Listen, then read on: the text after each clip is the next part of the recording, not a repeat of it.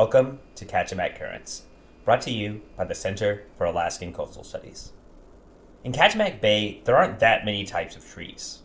The spruce are dominant and make up the vast majority of the forested space. Big cottonwoods grow in wet areas and along slopes, providing shade. And the birch can be tapped with their sugary sap to turn into birch syrup.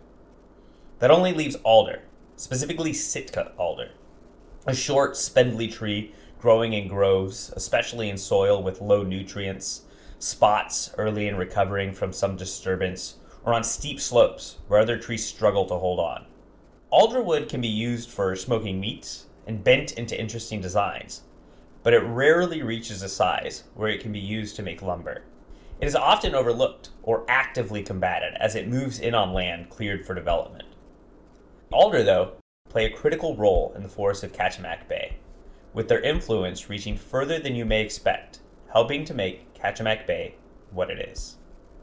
Alder has several characteristics that help it fill its special niche in our forests, such as its flexible nature that allows it to bend and not break when heavy snow or even an avalanche pin it to the ground, or its spreading root system that makes it great for supporting stream banks. There is one characteristic above the others that helps the alder stand out and thrive. It is nitrogen fixing. Plants need nitrogen. It is one of the foundational nutrients that allow them to grow. Lucky for them, our atmosphere is 78% nitrogen. Not so fast. That nitrogen in the air is not in a state that plants can use and is inaccessible to the vast majority of our plant community. Alder has partnered with a bacteria that it houses in nodes on its roots. These bacteria are able to process the nitrogen in the air into a state the alder can use. This helps the alder thrive in poor soils, creating their own nutrients. This effect does not stop there, though. This nitrogen becomes available in the soil and improves soil quality for future generations of plants. Moving now to salmon. Researchers at the Kachemak Bay National Estuarine Research Reserve are constantly looking at what drives our landscape and makes Kachemak Bay the great habitat it is. Sometimes, this involves sampling small headwater streams to see what is living there. On some of these sampling surveys, the researchers started to see juvenile salmon well above the salmon spawning grounds, where they were not expecting them. As good observers of the natural world, they asked themselves why these salmon would travel upstream as juveniles into these small tributaries and began to investigate.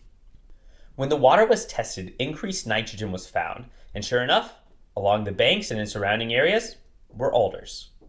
As the water passes, seeping through the ground, it picks up the built-up nitrogen the alder contributes to the soil. When this extra nitrogen enters the small streams, it leads to more robust plant populations. That then leads to more and larger insects. In the end, our juvenile salmon that travel to the tributaries are eating a healthier, more energy-rich diet and can grow faster in these small nitrogen-rich streams. In this way, the alder reach beyond enriching our forests to enriching the oceans, and by extension, all of you salmon-eating listeners. This is Henry Reisky, and this has been Kachemak Currents, brought to you by the Center for Alaskan Coastal Studies, which has been connecting you with the nature of Kachemak Bay through education and stewardship for 40 years.